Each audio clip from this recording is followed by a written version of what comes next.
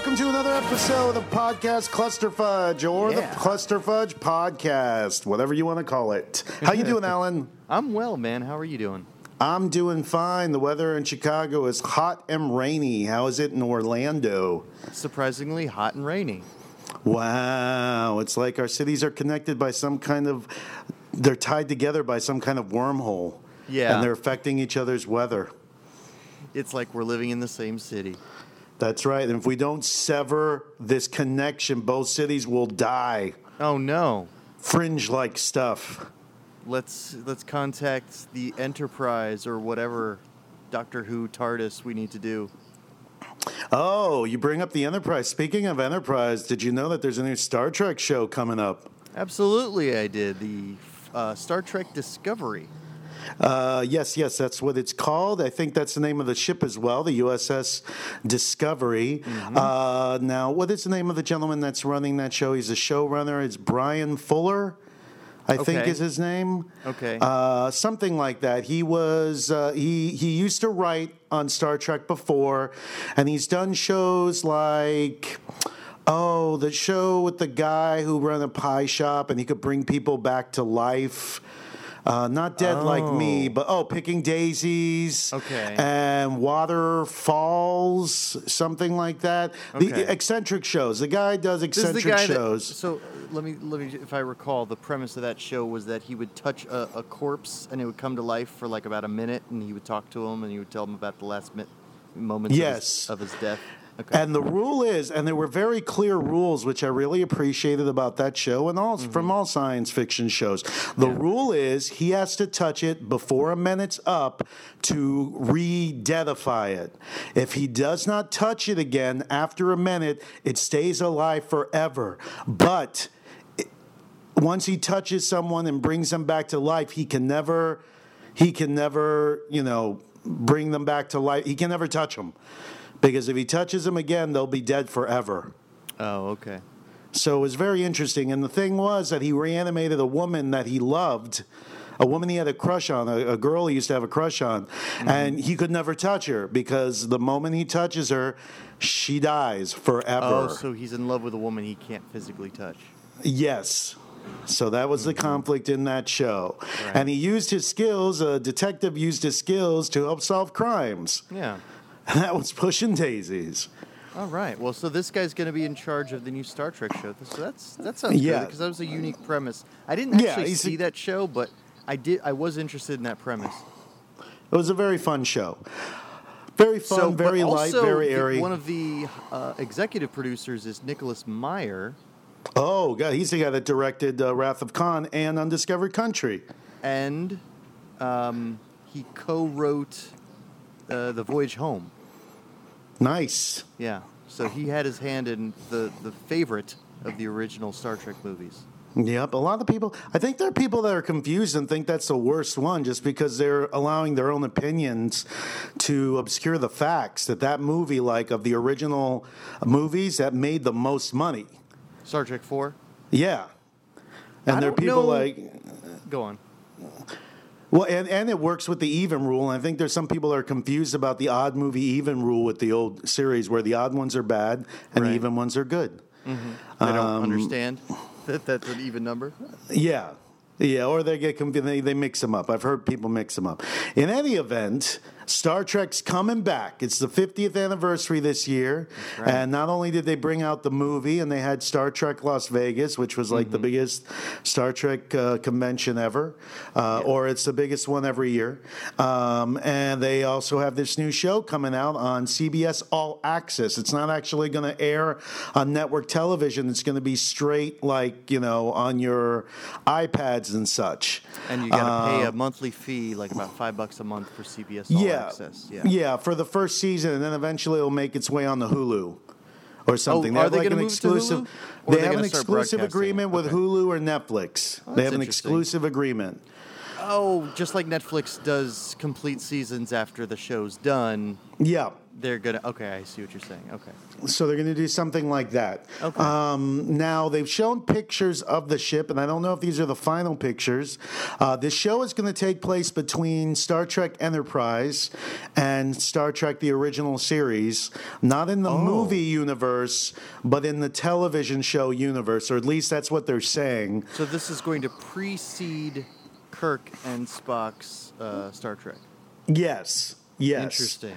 So it's going to be after Starfleet first gets into space, but before the Enterprise. Because what I had heard about a month or two ago was that it was supposed to take place sometime after Star Trek VI, The Undiscovered Country, which was odd and didn't jive with this idea of maintaining the Abrams continuity, because obviously Star Trek VI continuity has been undone with this whole tampering with time travel.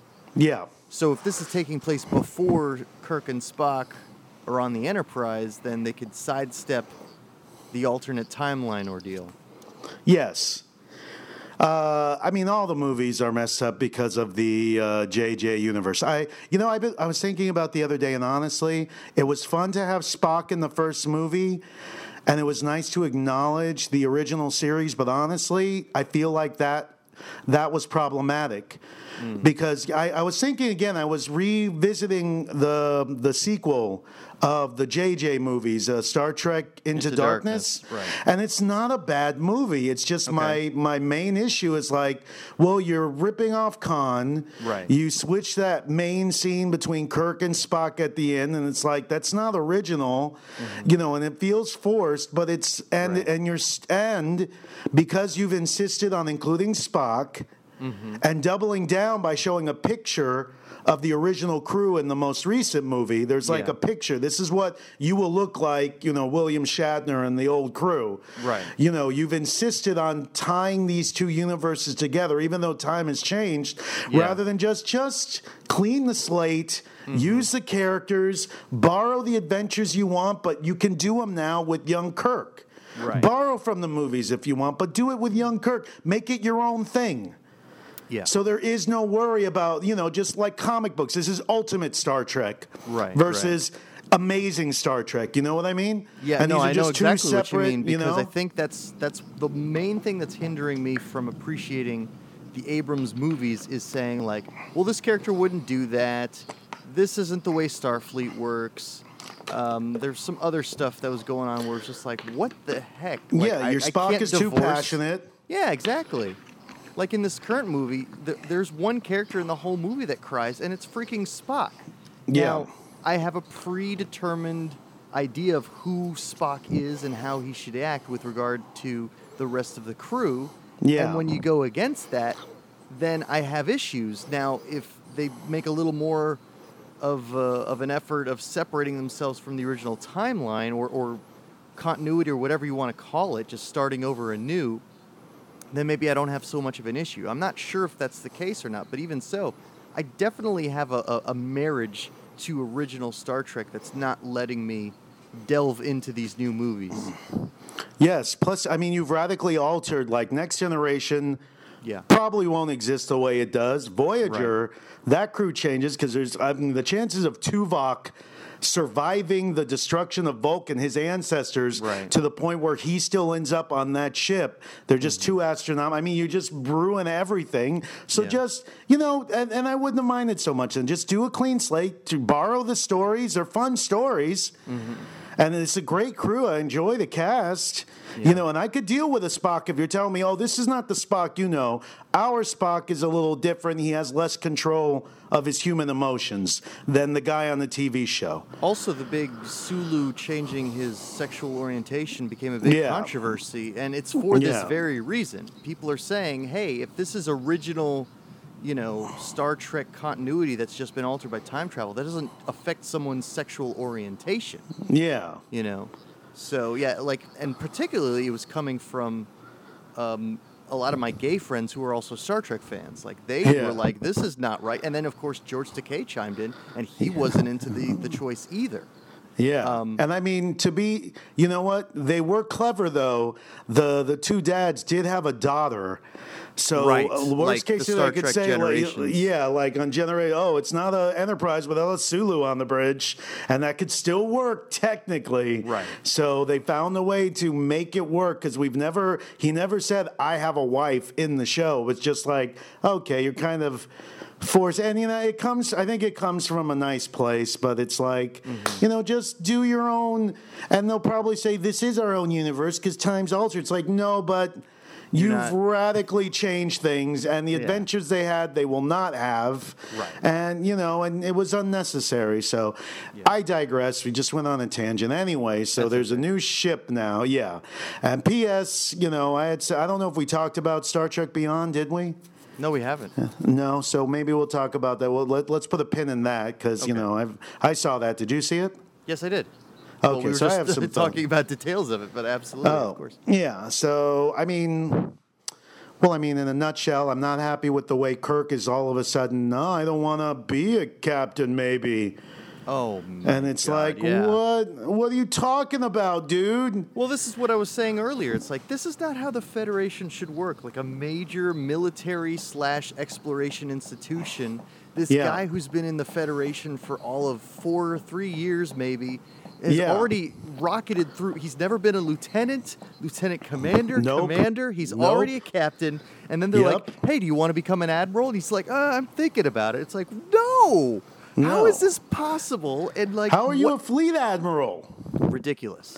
And again, they're pulling from the movies where he's like, I think I want to retire. Right. And they keep saying it's an homage, and it's like, no, dude, you're screwing up stuff. Yeah. That's not how a Coast Guard-ish, organization would work. Right. They have rules, man. He should have. They should. I loved seeing the Kobayashi Maru. Don't get me wrong, but there should have been a little bit at Starfleet. Then jump 5 years later, he's a lieutenant commander because he's that good. Right. No, I agree. And I know you could figure it out. I know you could figure it out how to write it. And again, like this marriage that I have to the original series, there were multiple episodes where McCoy's like kind of helping Kirk confide in him, and he's like, isn't this what happened to a young Lieutenant Kirk? And there's a lot of nods to Kirk's history in the Federation. When he was a lieutenant, he had an encounter with this race, and there's a history there, and that's gone. You don't have that in this movie. It's like, he's Captain Kirk. Everyone knows Captain Kirk. Let's be Captain Kirk. And no one on the ship has an issue with it. Of course, And then the whole thing with the song and how they... spoilers. They were very effective against their enemy. Like once a song started playing, that felt like a little bit of a Deus Ex Machina cheat to me. It's fall. We get to play that song again from the first movie. It's like okay. Yeah. They wasted the villain. Let me precede that because the Enterprise blows up, and I feel like, to me as a Star Trek fan, that's a huge deal. And I don't feel it was treated like a big deal.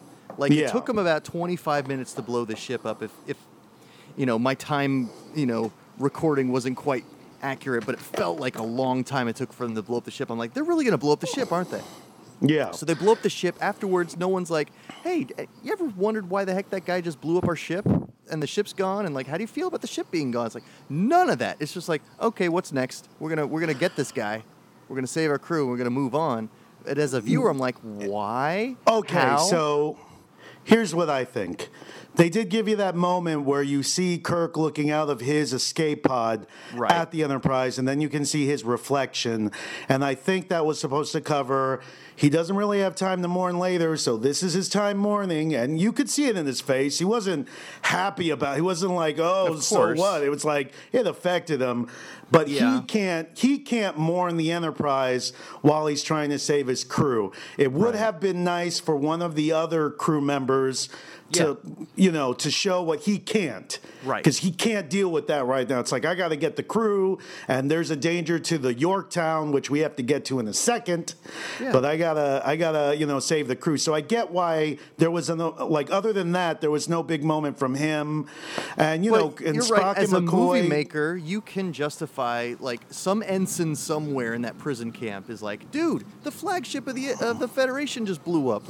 they could have that moment, whereas me, as an audience member, can feel it through that person, you know? Yeah, man. You can have, you have a Uhura look up with a single tear coming down their face. Or the lobster head lady. Yeah.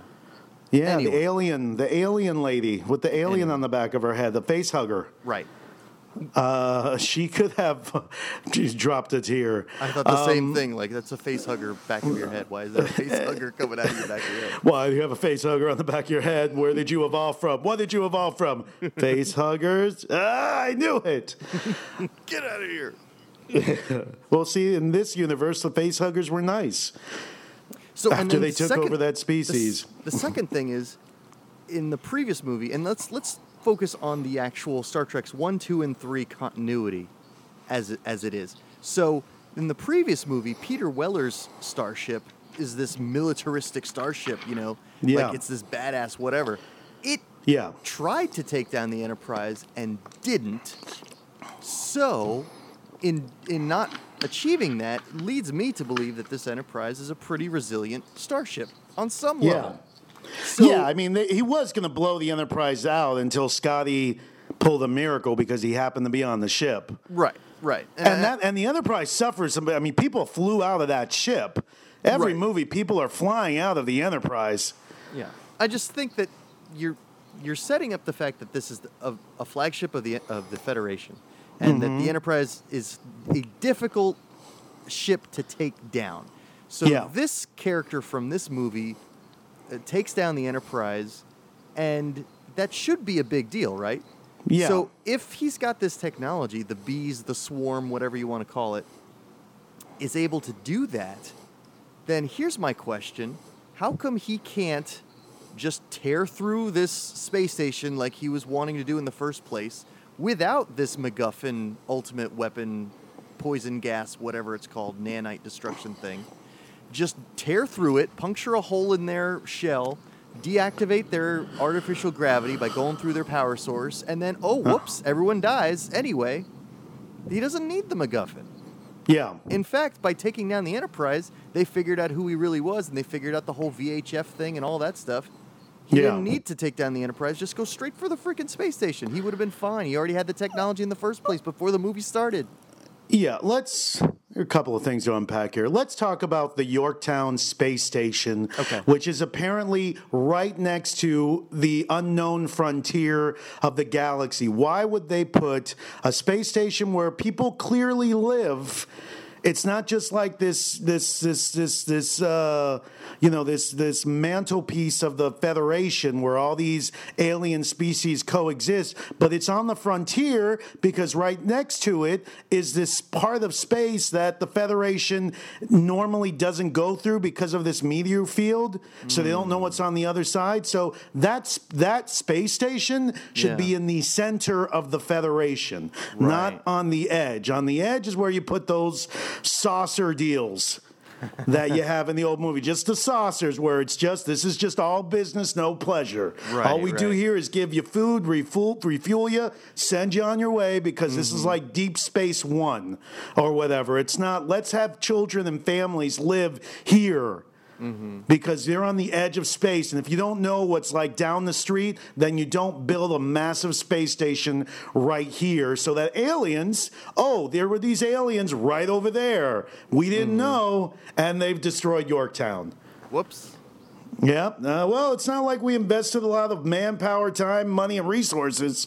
Oh, wait, we did. Yeah. And all those people are dead because we put it on the edge next to the bad neighborhood that we haven't explored yet. Well, it does make sense to put a space station on a space station. Yeah, it does make sense to put a space station on the edge of a place that you're exploring, right? Absolutely. Space station. Yeah, a space station. So even something as big as Yorktown, you put it somewhere, maybe it's a halfway point between here and uncharted territory, and it's that way it's where people can recoup from their long travels or whatever. But if you're saying that there's a barrier separating you from going too far away from the space station, well then what the heck is the point ultimately? Yeah. So, and I guess this guy's plan was, I don't even know what the villains, I mean, they wasted Idris Elba, they wasted that dude, man. Mm-hmm. They put him under a ton of makeup, and it was another Wrath of Khan, man. Yeah. It was another I Want Vengeance. It's like, dude, you talked part 2 was all about starting a war with the Klingons. Yeah. Make this guy a Klingon. Maybe the Klingons took the Romulan ship, or like they deleted the scenes where that Romulan ship from Part 1 from the future, those guys were actually imprisoned by Klingons for like 10 years. That's where they were.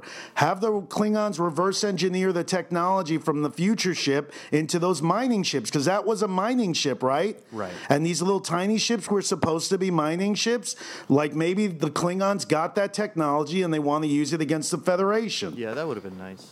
And also, this is also repeating what they did in the previous movie with Peter Weller's character. Peter Weller was a Federation captain, didn't think the Federation should be an organization of peace, so he's like, let's get militaristic. It's the exact same thing that this guy's doing. Yeah. Yeah.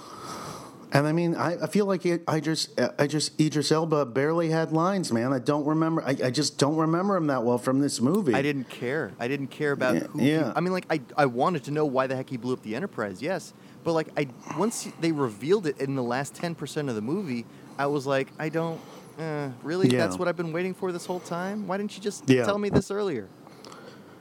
I understand you're upset, dude, but, I'm going to destroy the Federation, or I'm going to make people stronger by separating. You're pissed, I get it, dude, but... Yeah.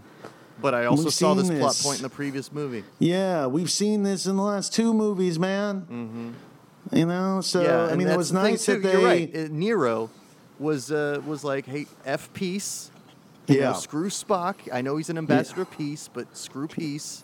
Yeah. And I was just a miner, but now I'm a warrior. Like, everyone's like in these positions of peace, and then they're like, nah, this isn't for me. I'm going to be killing people now. Yeah, they want vengeance. Like, I got screwed. It wasn't your fault, but I'm going to blame you and I'm going to destroy you. Right.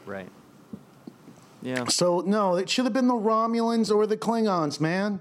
Mm-hmm. In your universe, they're new. And they kind of look pretty badass. The Klingons that they had in the Part 2 look badass. Yeah, they've redesigned the Klingons. They could redesign the Romulans if they felt like it, sure.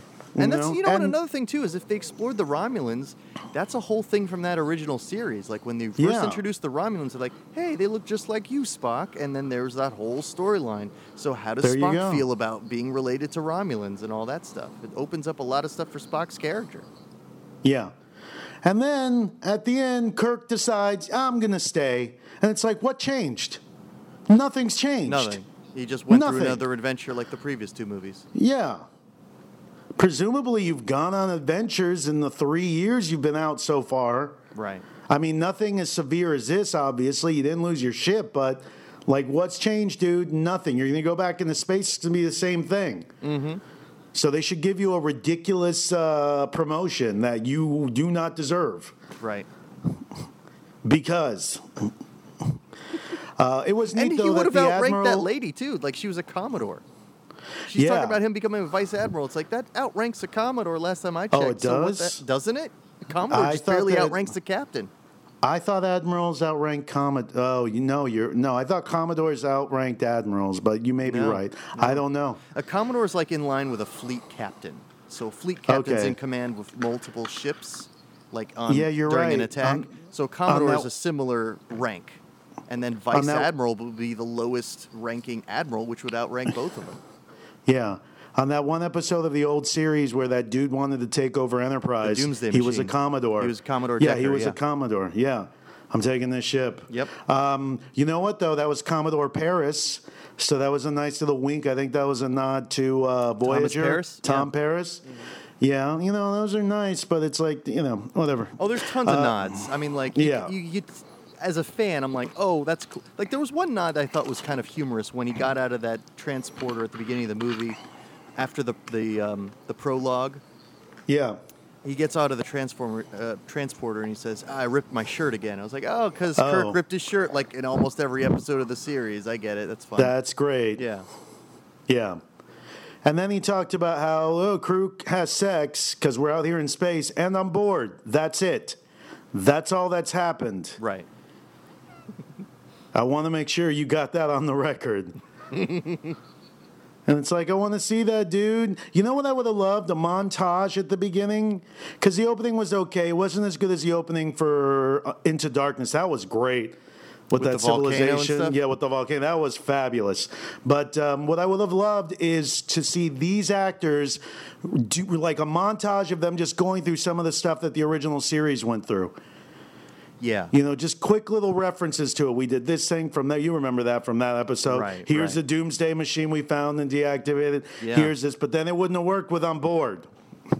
Because Kirk is bored. Space is boring. Oh, saying space is boring. And that would be his motivation to become a vice admiral is because he was bored? Is that why? Yeah. Yeah. Okay. Yeah. So I'm going to get a desk job. That'll be exciting. Yeah. Makes perfect sense. I feel like we should talk to young Kirk, man. Do you want to talk to young Figure Kirk out what's or going old on. Kirk? Yeah. Well, maybe we should talk to old Kirk. Okay. Let's see. Let's figure it out. Let's talk to old Kirk. Oh, let's get him in here. This is Captain James C. Kirk of the Starship Enterprise. Hello. Hi, Captain Kirk. Welcome to the show. I'm honored to be on your show. What is Cluster Fudge? Well, it's a show where we talk about pop culture news and stories. We were actually just talking about the Enterprise and your 5-year mission. Yes, it's 5-year mission to seek out new life and new civilizations, to boldly go where no man has gone before. Well, Alan and I were just, we were confused at how you would get bored halfway through that mission. It seemed like it was an exciting mission. There were, see, you just saw the good stuff. There were times between those missions where we just looked out into the vastness of space and just stars streaking past the view screen. And I would turn to Spock and I said, "Status, Mr. Spock." And he would say, "I have nothing."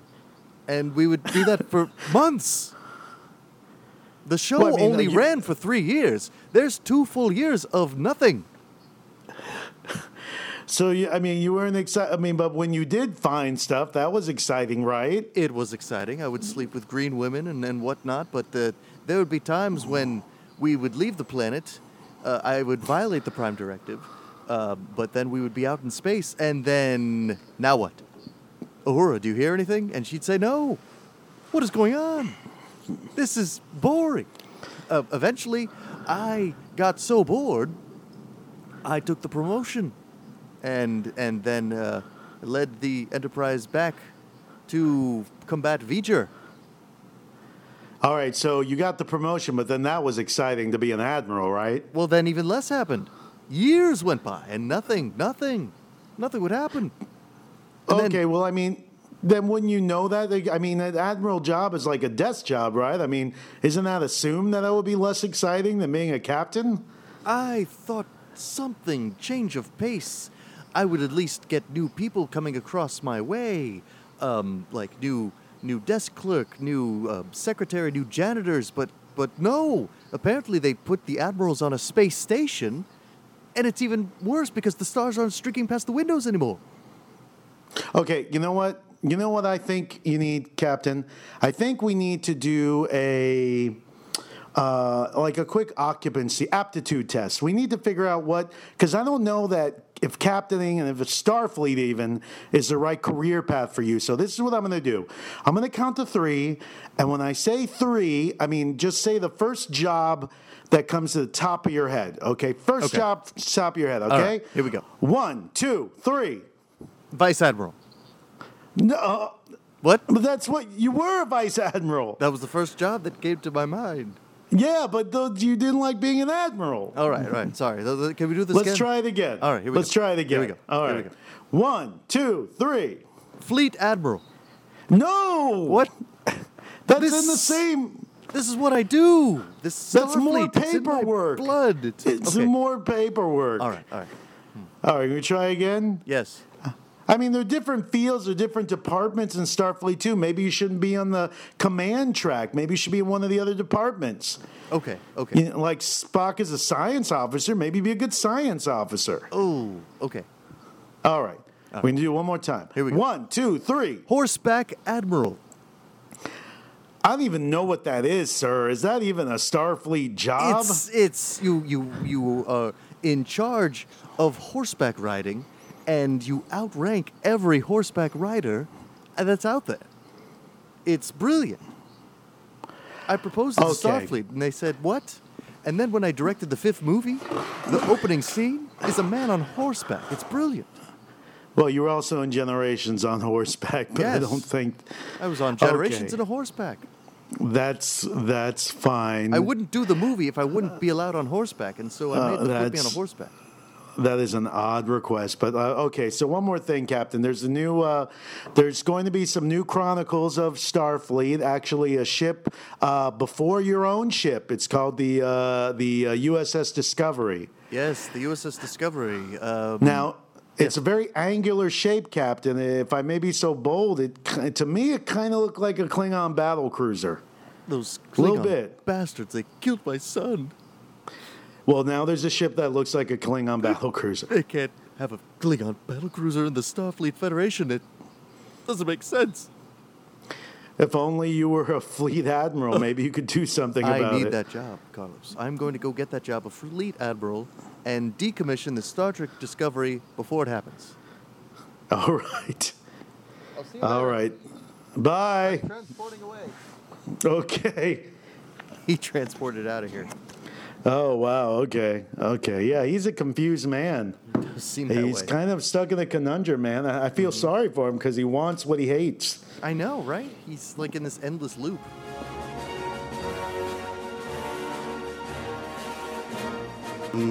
All right, this is Carlos signing off from Chicago.